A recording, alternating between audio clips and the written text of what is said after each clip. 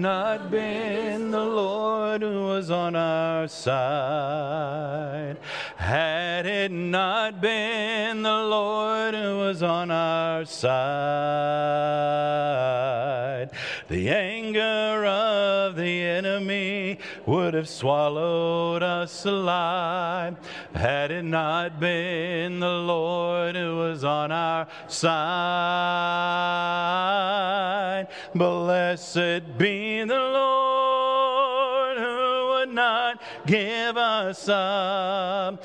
Blessed be the Lord for his unfailing love. The snare is broken and we have escaped. Our help is in the name of the Lord. Blessed be the Lord. Had it not been the Lord who was on our side, had it not been the Lord who was on our side,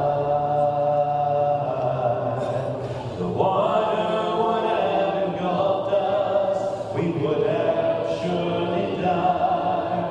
Had it not been the Lord who was on our side, blessed be the Lord who would not give us up. Blessed be the Lord for his unfailing love. The snare is broken and we have escaped. Our help is in the name of the Lord. Blessed be the Lord. Sing that last phrase with me. Our help is in the name of the Lord. Yes.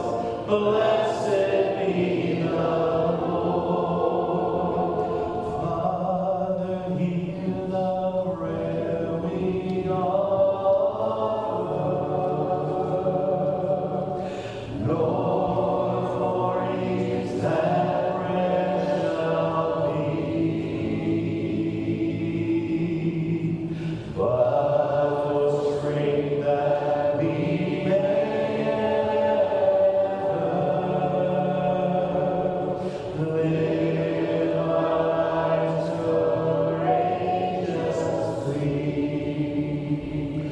Be our strength in hours of weakness.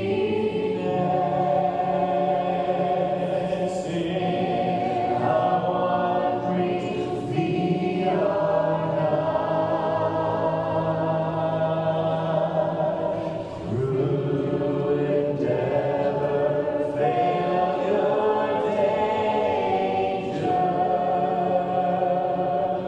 Father, be now at our side.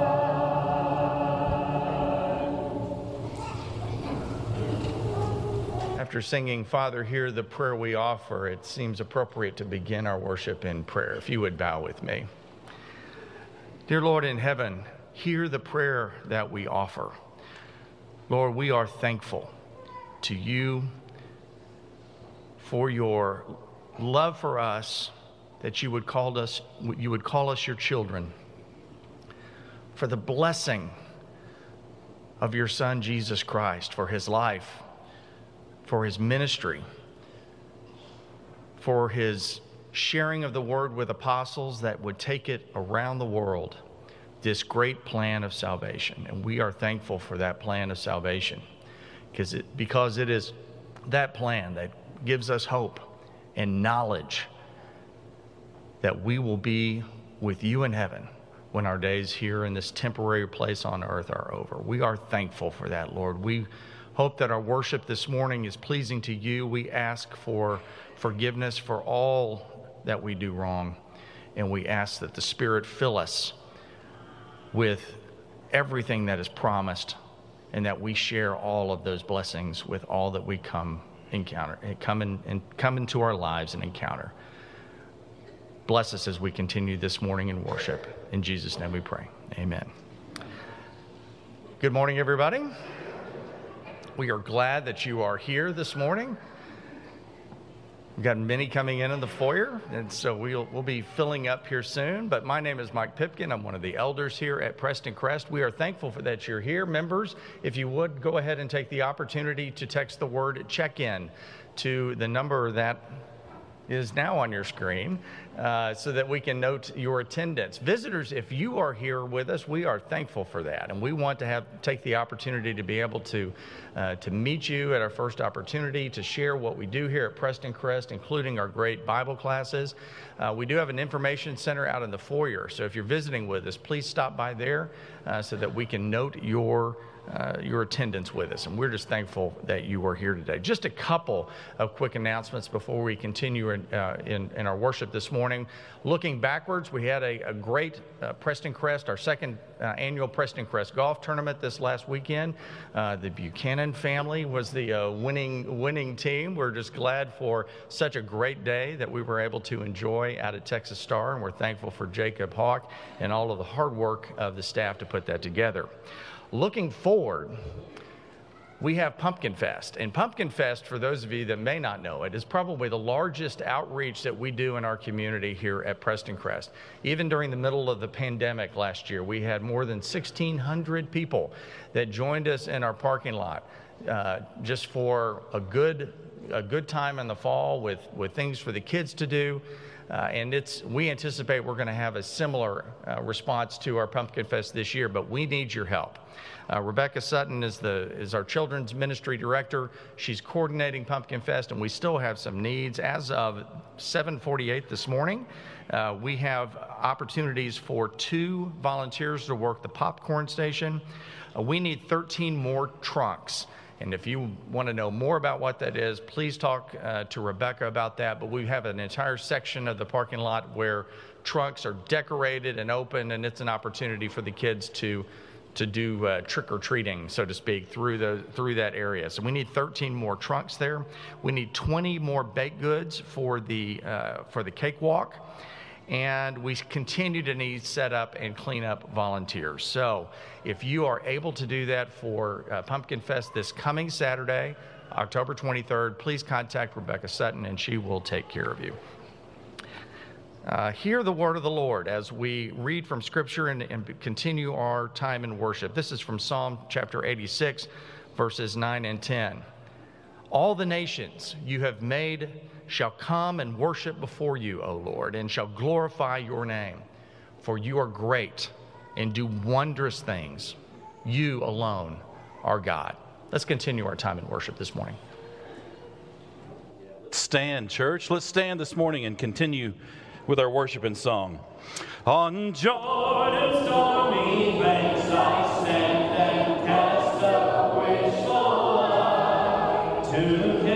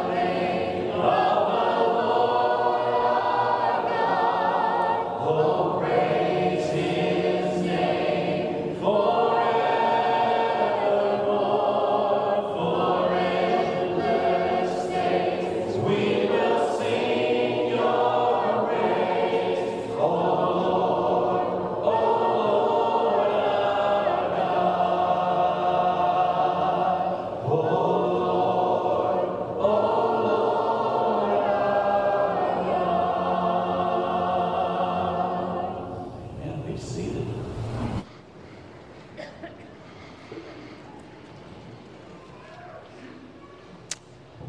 Wow.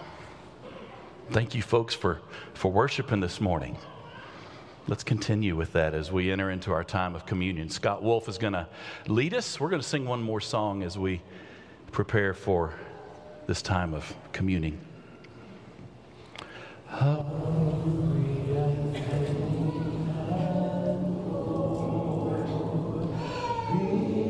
Behold us, Lord, again, assembled at thy mercy's door, thy bounties to obtain. Thy word invites us nigh, for we were starving indeed, for we no money had to buy, nor righteousness to plead. The food our spirits want, thy hand alone can give.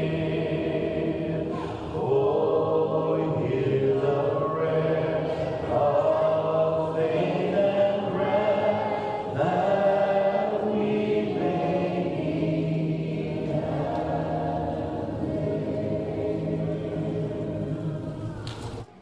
Good morning.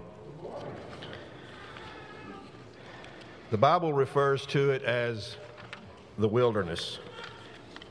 As Texans, you and I might say the country, the pasture, the woods, the sticks, the boondocks, etc. But any of those terms actually imply and reflect an area that is remote, it is unsettled, and it is distant. Once upon a time, there was a crazy preacher. And he was out in the wilderness speaking things that challenged and intrigued the ears and minds of his audience.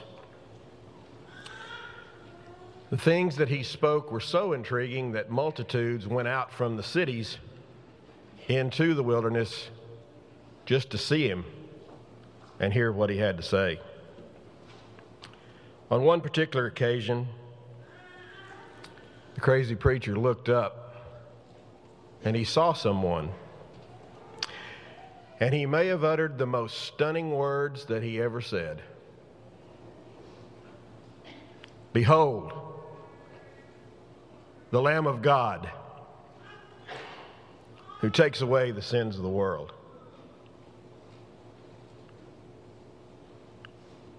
Behold was this crazy preacher's way of saying, sit up and pay attention. Take notice. Look. And we might have a difficult time grasping just how controversial and revolutionary those words were when spoken at that time. His audience was predominantly Jewish. They had a real clear vision and imagery and understanding of sacrifice and blood and atonement and sin and forgiveness. But it was always animal.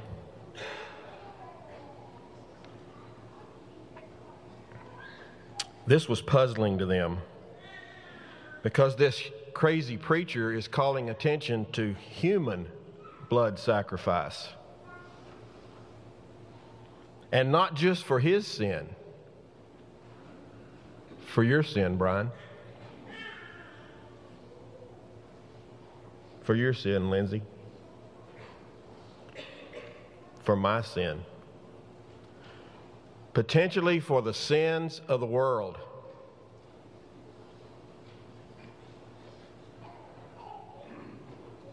A death sentence that gives life. And he said it right in front of him. Can we see this with our heart as a first century Jew? Or have we become so familiar with the imagery, the story, the lessons, the retrospect that we're not capable of being stunned anymore? This story is full of imagery. Not just the imagery of the sacrifice, but the imagery of the wilderness. Guess what? You and I are sitting, even in comfortable, affluent North Dallas, in this beautiful, comfortable building. We are sitting in the middle of the wilderness. We live in the wilderness, and perhaps, maybe there's a wilderness in our hearts. Behold, the Lamb of God who takes away the sins of the world. Paul says when we partake of the Lord's Supper that we proclaim his death until he comes. That's what we're doing. This morning, you and I and all of us here are a voice crying in the wilderness, behold the Lamb of God. Let's pray.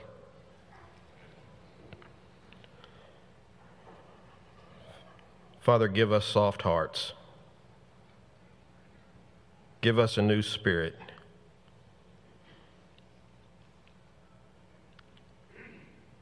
And as we partake, bless us and help us to be able to be stunned by your grace.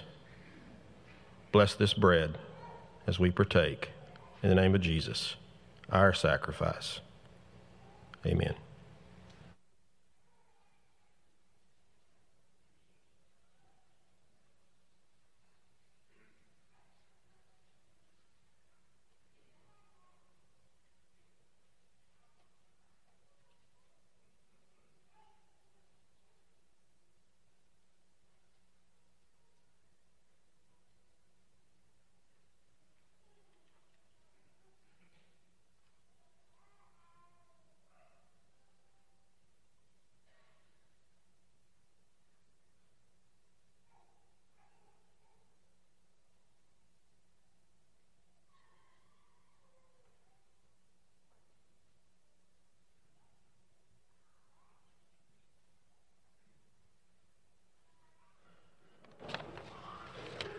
Let's continue our prayer.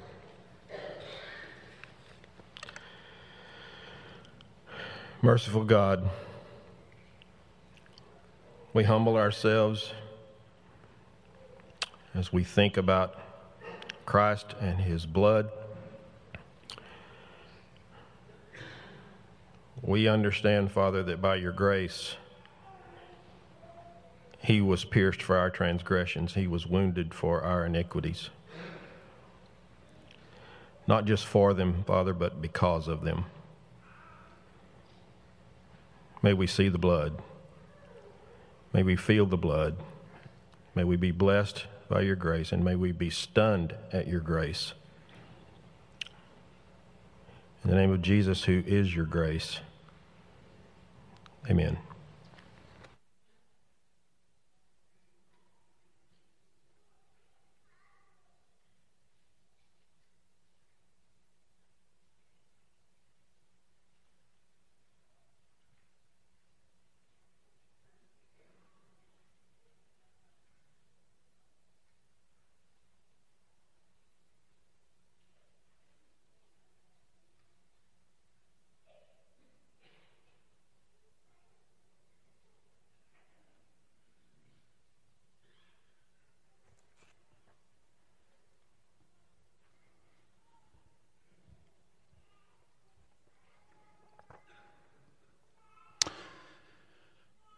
Well, if you are in this audience prepared to give an offering this morning, you can drop that offering in the box in the middle of the foyer, or you can give online. We have options for giving online available to you as well at the church website. We're going to pray in just a moment, but one of the great works that we're going to be praying for, thanking God for, is the spiritual formation ministry. And that is led primarily by Bob Chisholm. And I know many of you have been impacted and walked that spiritual journey with Bob, and you know how deep that is. And that's a great work of this church. Let's bow and thank God. Father God, we are thankful for so many opportunities that we have to give of our time, give of our resources, and now give of our money. And Father, I pray that what is given today will increase your kingdom, not only in this place, but outside of these walls. Father, thank you for using Bob Chisholm to help spiritually shape and form many in this church, and may many more be drawn to you through that, through your Spirit. Father, thank you. It's in the name of Jesus that we pray. Amen. Hello, Preston Crest. This is Bob Chisholm, the Spiritual Formation Minister. But what is spiritual formation? Well, clearly the name itself gives us a clue. It's about our spirit, our soul, our inward being. And it's about allowing God to form, to shape, and to build our soul. It's not an event, a retreat, a book, or a class. It's a lifetime of giving ourselves to God, asking Him to change us from the inside, to take us from where we are to where He wants us to be. Here at Preston Crest, we offer a year-long spiritual journey where we study the spiritual disciplines. We experience weekend retreats of silence, solitude, and community, where we step away from our schedules and our technology, and we experience the beauty and the clarity of God's creation. We offer classes in small groups that explore the spiritual life. We provide a variety of spiritual resources, and we offer monthly one-on-one spiritual direction experiences. Check out our website and find out how spiritual formation can help you.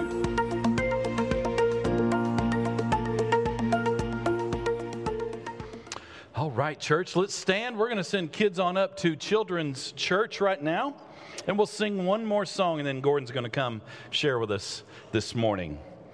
There is beyond the azure blue, a God concealed from human sight. He tinted skies with heavenly hue, and framed the world with His great might. There is a God, He is alive.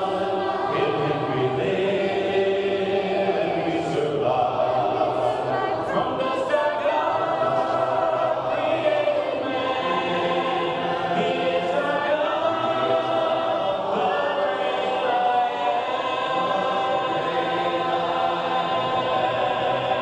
Our God who sat upon a tree, our life was willing there to give, that He from sin might set men free, and evermore with Him could live. There is a God, He is alive.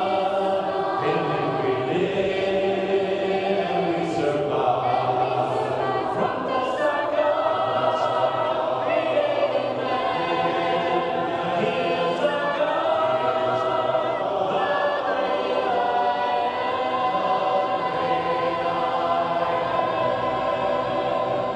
Amen. Be seated, please.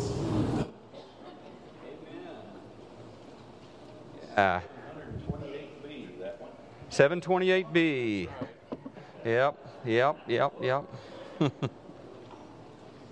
Yeah, Mike mentioned already Pumpkin Fest. I'll just say again, need volunteers. You can volunteer on the website. You can talk to Rebecca if you want, but there's a lot of information there on the website, and you can see the empty spots and click on the one you want to serve in, or more than one if you want to bring a baked good and help out with the popcorn machine or something. But we do have plenty of spots, and I think we're going to have our biggest Pumpkin Fest ever this year, which means we need a lot of help. So help us out with that.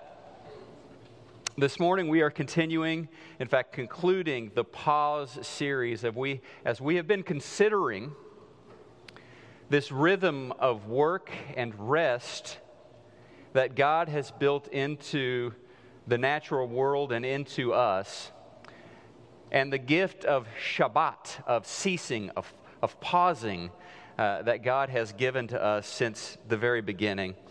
We'll start this morning in Isaiah 58. we're going to look at a passage. We'll return to it later in the message, but hear the word of the Lord.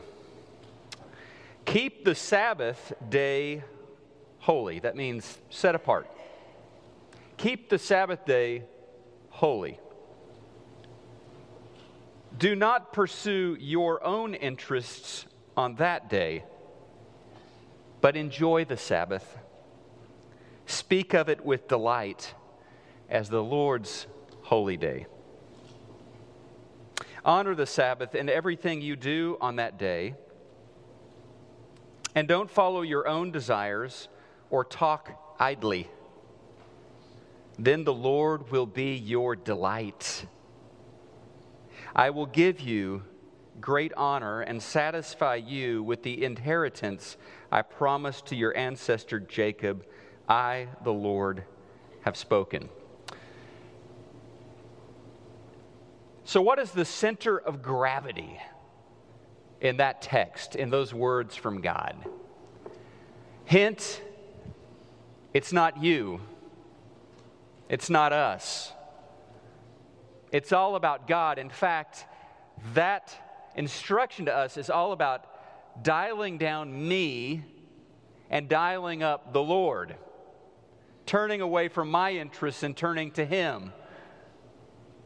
Not speaking idly, not saying lots of things, but listening to Him. That is what that passage is about, so that I can, what? So that I can enjoy the ceasing, enjoy the rest, enjoy the Shabbat. Jesus understood it. Jesus practiced it. And it's what really put Him at odds with the scribes, the Pharisees, the religious leaders around Him. It's what put Him in constant tension on that day of the week, sundown Friday to sundown on Saturday. It was filled with tension wherever Jesus was, because somehow, some way, the establishment, had made it about them. About their compliance with very complex rules, 24 chapters of Sabbath rules in the Mishnah. They had made it about them. They had made it about their judging of others who violated their rules when it came to the Sabbath, their protocols. And so this gift, this blessing to be enjoyed, the Sabbath, had become laden with the heavy freight of self-righteousness, of individual spiritual performances. The word of the Lord calls the people of the Lord back to Sabbath, this day that is set apart, that's different from the other days. That is to be clearly, in Isaiah and other passages, clearly it is to be not a burden, but a blessing to God's people. So a few things in this passage about the rhythms of the Sabbath. One of those things is we return to what the meaning of this time with the Lord is. I turn away, Isaiah talks about this, his words from the Lord. I turn away from my agenda, my profit making, my goals. I've got 6 days for those. I turn my face away from those and to my God. Don't pursue, verse 13, your own interests on that day. Don't chase the dollar on that day. Don't work through your to-do list on that day. I find enjoyment just being in His presence.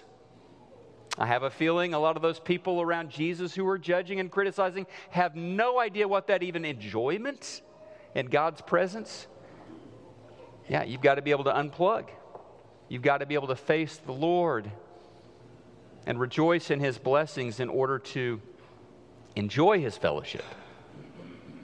Feel peace and power from Him. I rest finally in the knowledge that He will continue to take care of me. Even while I'm sleeping, He is working. He is taking care. He has got me. I'm secure in Him. Verse 14, I will give you great honor. I will satisfy you. God says, I am taking care of you. So Jesus had these rhythms of Sabbath baked into how he lived. He was, attentive to God. He enjoyed being with the Father.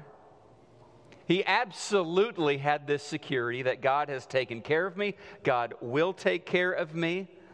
He understood that his life had no meaning and no power apart from the Father, apart from God. There's a story a few years back about a wealthy Chicago businessman who took a vacation with his wife to the beautiful country of Belize. And he loved more than anything on his free time, this businessman, this investment banker, loved to fish like some of y'all. And so what he did was he found a local fisherman and hired him out to take him out to the best spot. And they spent a day fishing early in the morning while it was still dark into the afternoon. And he hauled in more fish than he had ever hauled in, this businessman. It was a great day, and better than anything, he formed a connection with this poor local fisherman. They just enjoyed each other's company. And so when they got back to the shore, this local fisherman invited the American and his wife over for dinner. He said, "My wife and I will clean the fish, we'll cook the fish, and we'll enjoy a night together." And so they walked down the beach and walked to this fisherman's home that evening, and they enjoyed a delicious meal with him in this kind of impoverished shack there on the seashore. Poor fishermen looked like, from all appearances, barely able to make ends meet, but they were happy. And so after dinner, the wealthy American and the local fisherman, they were sitting on the porch, sipping coffee, listening to the waves crash against the beach. And the investment banker saw an opportunity to pass on some of his wisdom to this local fisherman.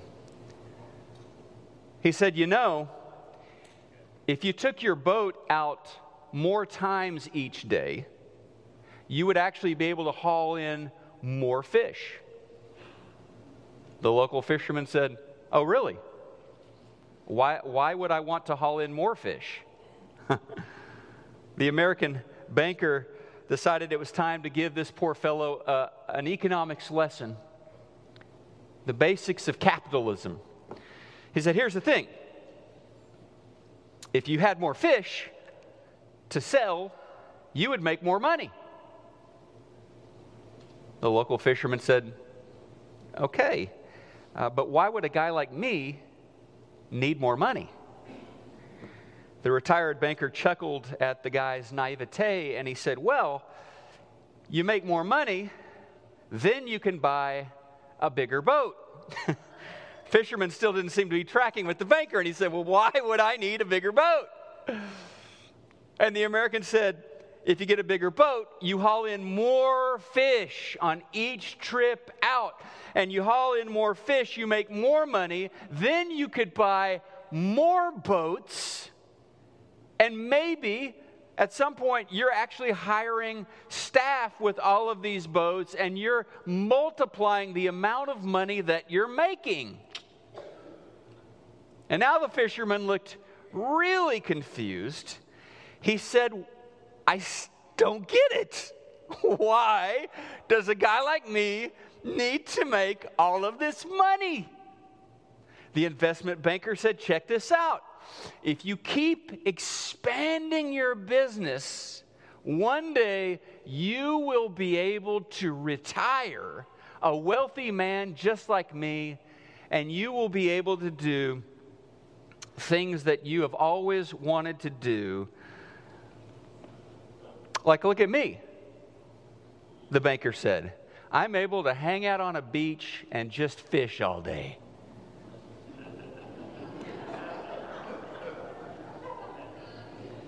Yeah. The fisherman just kind of shook his head and said, "You Americans are crazy. Hang out on a beach and fish all day. which is exactly what I already get to do. Well, there are important questions that this story raises. One of them is just this. Why do you do what you do? Like, when you wake up in the morning, what is the purpose of your life? What is your role in the world? And what if the thing you really needed, what if the thing that was most important was actually right in front of you, there for the taking? What if you're missing at this moment the greatest treasure of life, which you already have, but you're not accessing? Jesus, the one who once told us, I have come so that you will have life and you will have it in abundance. Jesus declared to people like us that two things really matter. Two things really define us. Two things really give us purpose. One of them is to love God. Matthew chapter 27. Love God. And the other is love your neighbor as yourself. Jesus says all of life, in fact, all of Scripture, all of it, hinges on just those two things. Do you love God? Do you love the people made in the image of God who you encounter? Matthew 22, verse 40, Jesus said, on these two commandments depend all the law and the prophets. Read that with me if you would. On these two commandments depend all the law and the prophets. Everything else is a footnote. It all hinges on that. The purpose of life encapsulated in two simple ideas: loving God, loving people made in the image of God.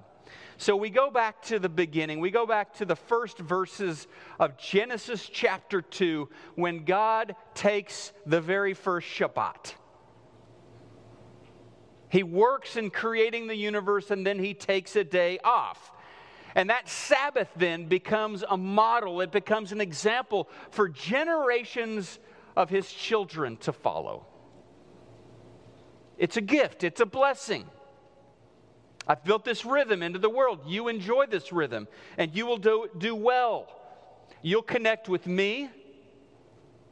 You'll connect with people around you, your family, your church family.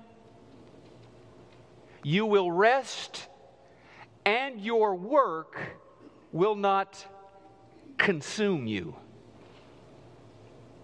You need the Shabbat. You need the ceasing. You need the pause. And so the Ten Commandments, centuries later, the Ten Commandments codify this. They put it into the law. This is now something you must do. It is very important. One of God's top 10. And somehow after that, in the generations to come, this gift became a burden. It became heavy. It became hard. It became cumbersome. It became incredibly complex.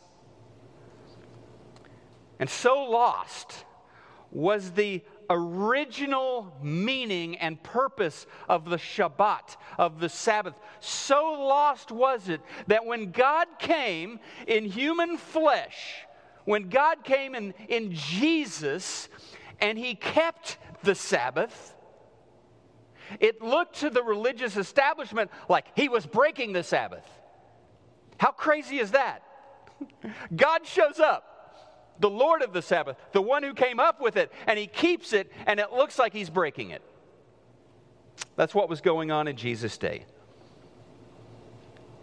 A.J. Swoboda wrote a book called Subversive Sabbath. It's a good book.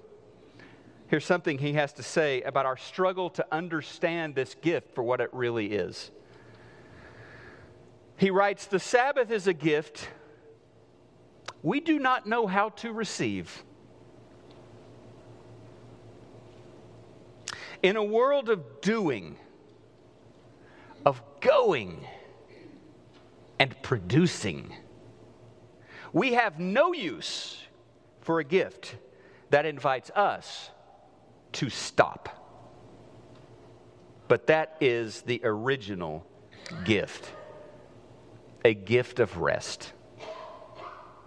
Of course, at the world's beginning, God finishes the very first week by extending to the whole of creation a gift, a day to stop, breathe, cease, enjoy, feast. God named it Sabbath. That Sabbath day, time-honored and approved, has sustained and nourished human communities and all of creation since the origins of the world. Since, like many of God's gifts, we have struggled to receive it. In church life, we bicker over its validity. We argue over what day Sabbath has to be. We get trapped in Sabbath rules and nuanced doctrinal rationale for why we no longer need to seriously consider it. I like this line. Religion hates free stuff. Religion hates free stuff. Religion squanders the good gifts of God by trying to earn them, which is why we will never really enjoy a sacred day of rest as long as we think our religion is all about earning. And that reminds me of that passage that we heard from the Lord in Isaiah 58 earlier. We make it about us, about what we do, instead of making it a day to rest in Him. Your Sabbath day, maybe a Sunday, maybe a Tuesday, but it is your day to rest from your work and to remember the finished work of Jesus at Calvary, the most important work ever done on your behalf. It is your time to stop worrying and your time to remember that which matters most, and it's not what you produce. It is not what you make or build or sell. On Sabbath, we connect with the presence of God. We connect with the promises that we have from God through Jesus. On Sabbath, we rest in the certainty that our eternal future is guaranteed in Christ. On Sabbath, we rest from our work and we reconnect with the one who matters most through our worship. We reconnect with our families on the Sabbath and with our spiritual family on the Sabbath. And in rediscovering this sacred rhythm since the beginning of time built into our world, the sacred rhythm of Sabbath, we don't lose our life, we gain it. We find it. We don't become less, we become more.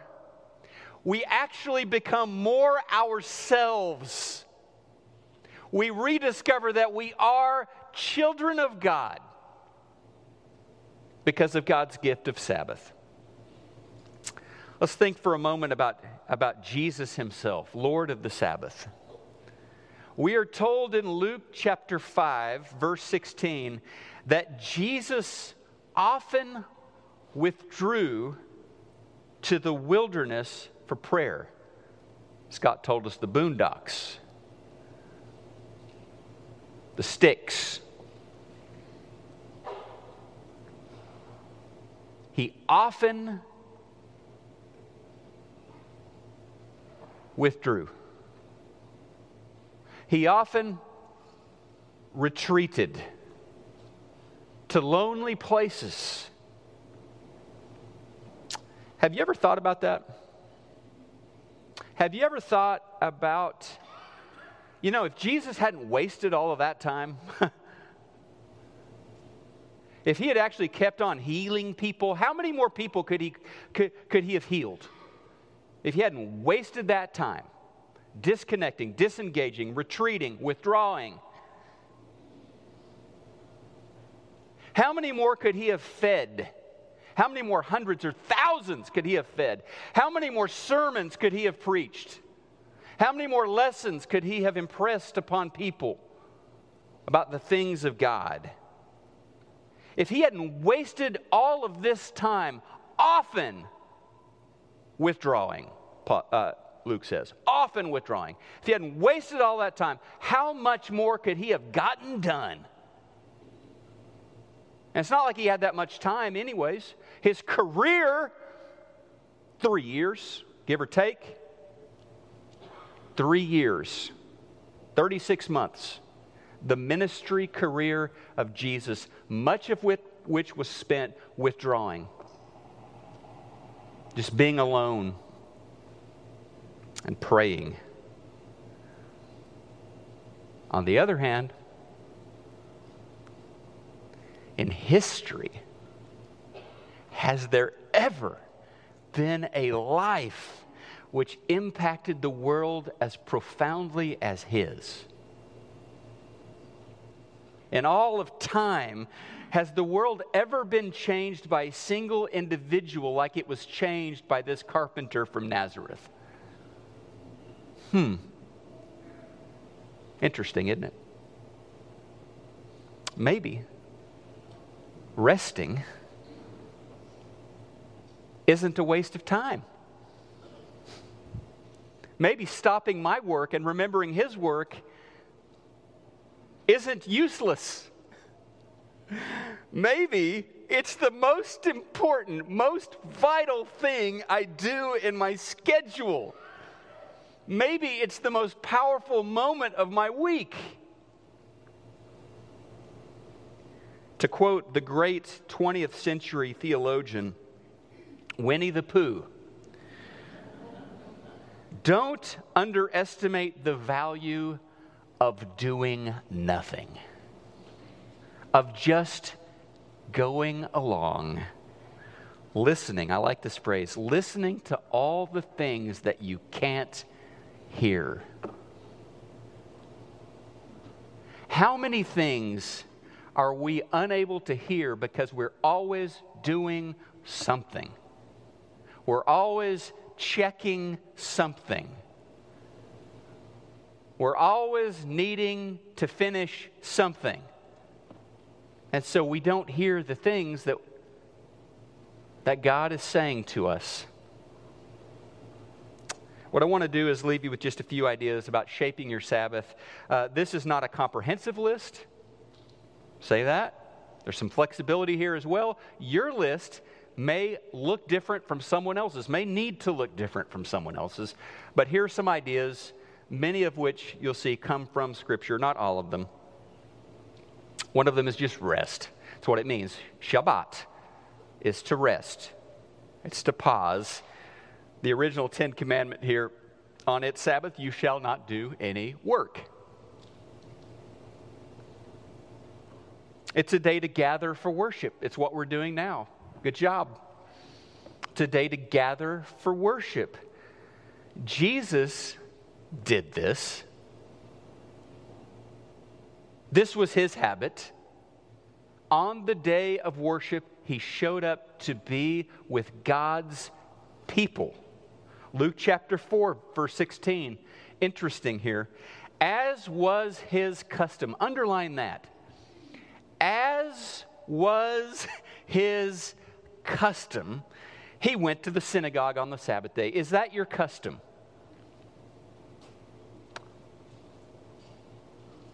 During the pandemic, I think some of our customs got changed.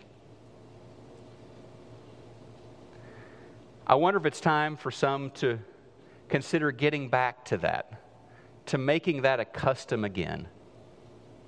We are followers of Christ. This was his custom, going to church. Now, you may think, well, Gordon, of course, He went where the crowds were, so he could teach the crowd. Look, when you do miracles, you don't need to go where the crowds are, right? That's not why he was there. He was there because he needed to humble himself and be with God's people in the house of the Lord, worshiping. It's a day to remember. Remember what God has done for you. That is so important. We're told in Deuteronomy 5:15, and this is a passage about the purpose of the Sabbath. It says, remember that you were a slave in the land of Egypt, and that the Lord your God, He brought you up out of there. The most important deliverance, well, you weren't a slave in Egypt, I get that, but your most important deliverance from the slavery of sin and shame, it wasn't something that you pulled off. It wasn't due to your hard work. This is the gospel. He brought you out of that. By the blood of the Lamb, He brought you out of that. And so we remember that. It's a day to pray.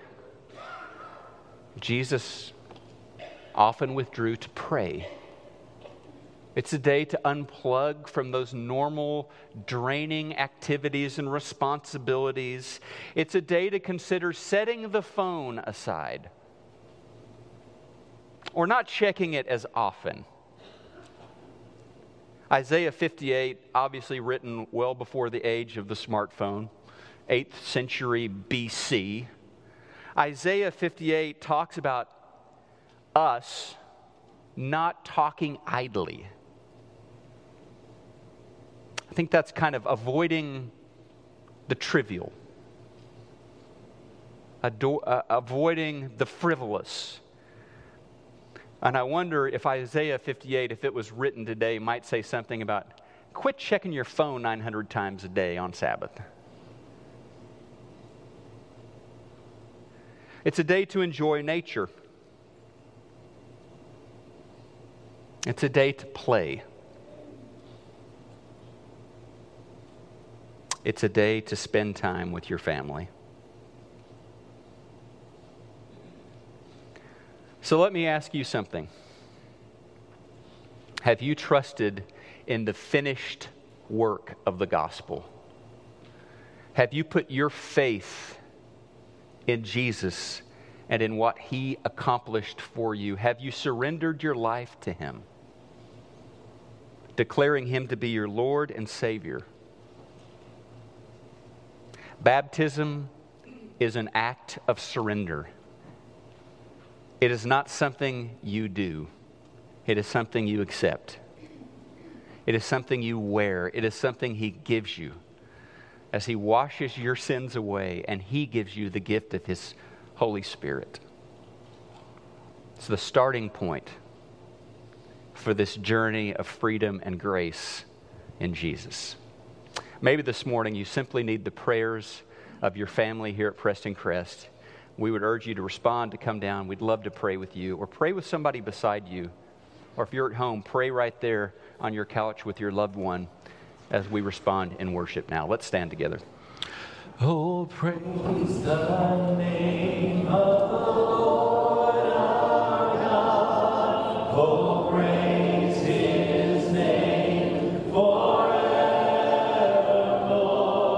For endless days we will sing your praise. Oh Lord our God. Oh, praise the name of the Lord our God. Oh, praise His name forevermore. For endless days we will sing your praise. Oh Lord our God. Oh Lord our God. Thank you, Gordon, for reminding us that part of the Sabbath is to meet together.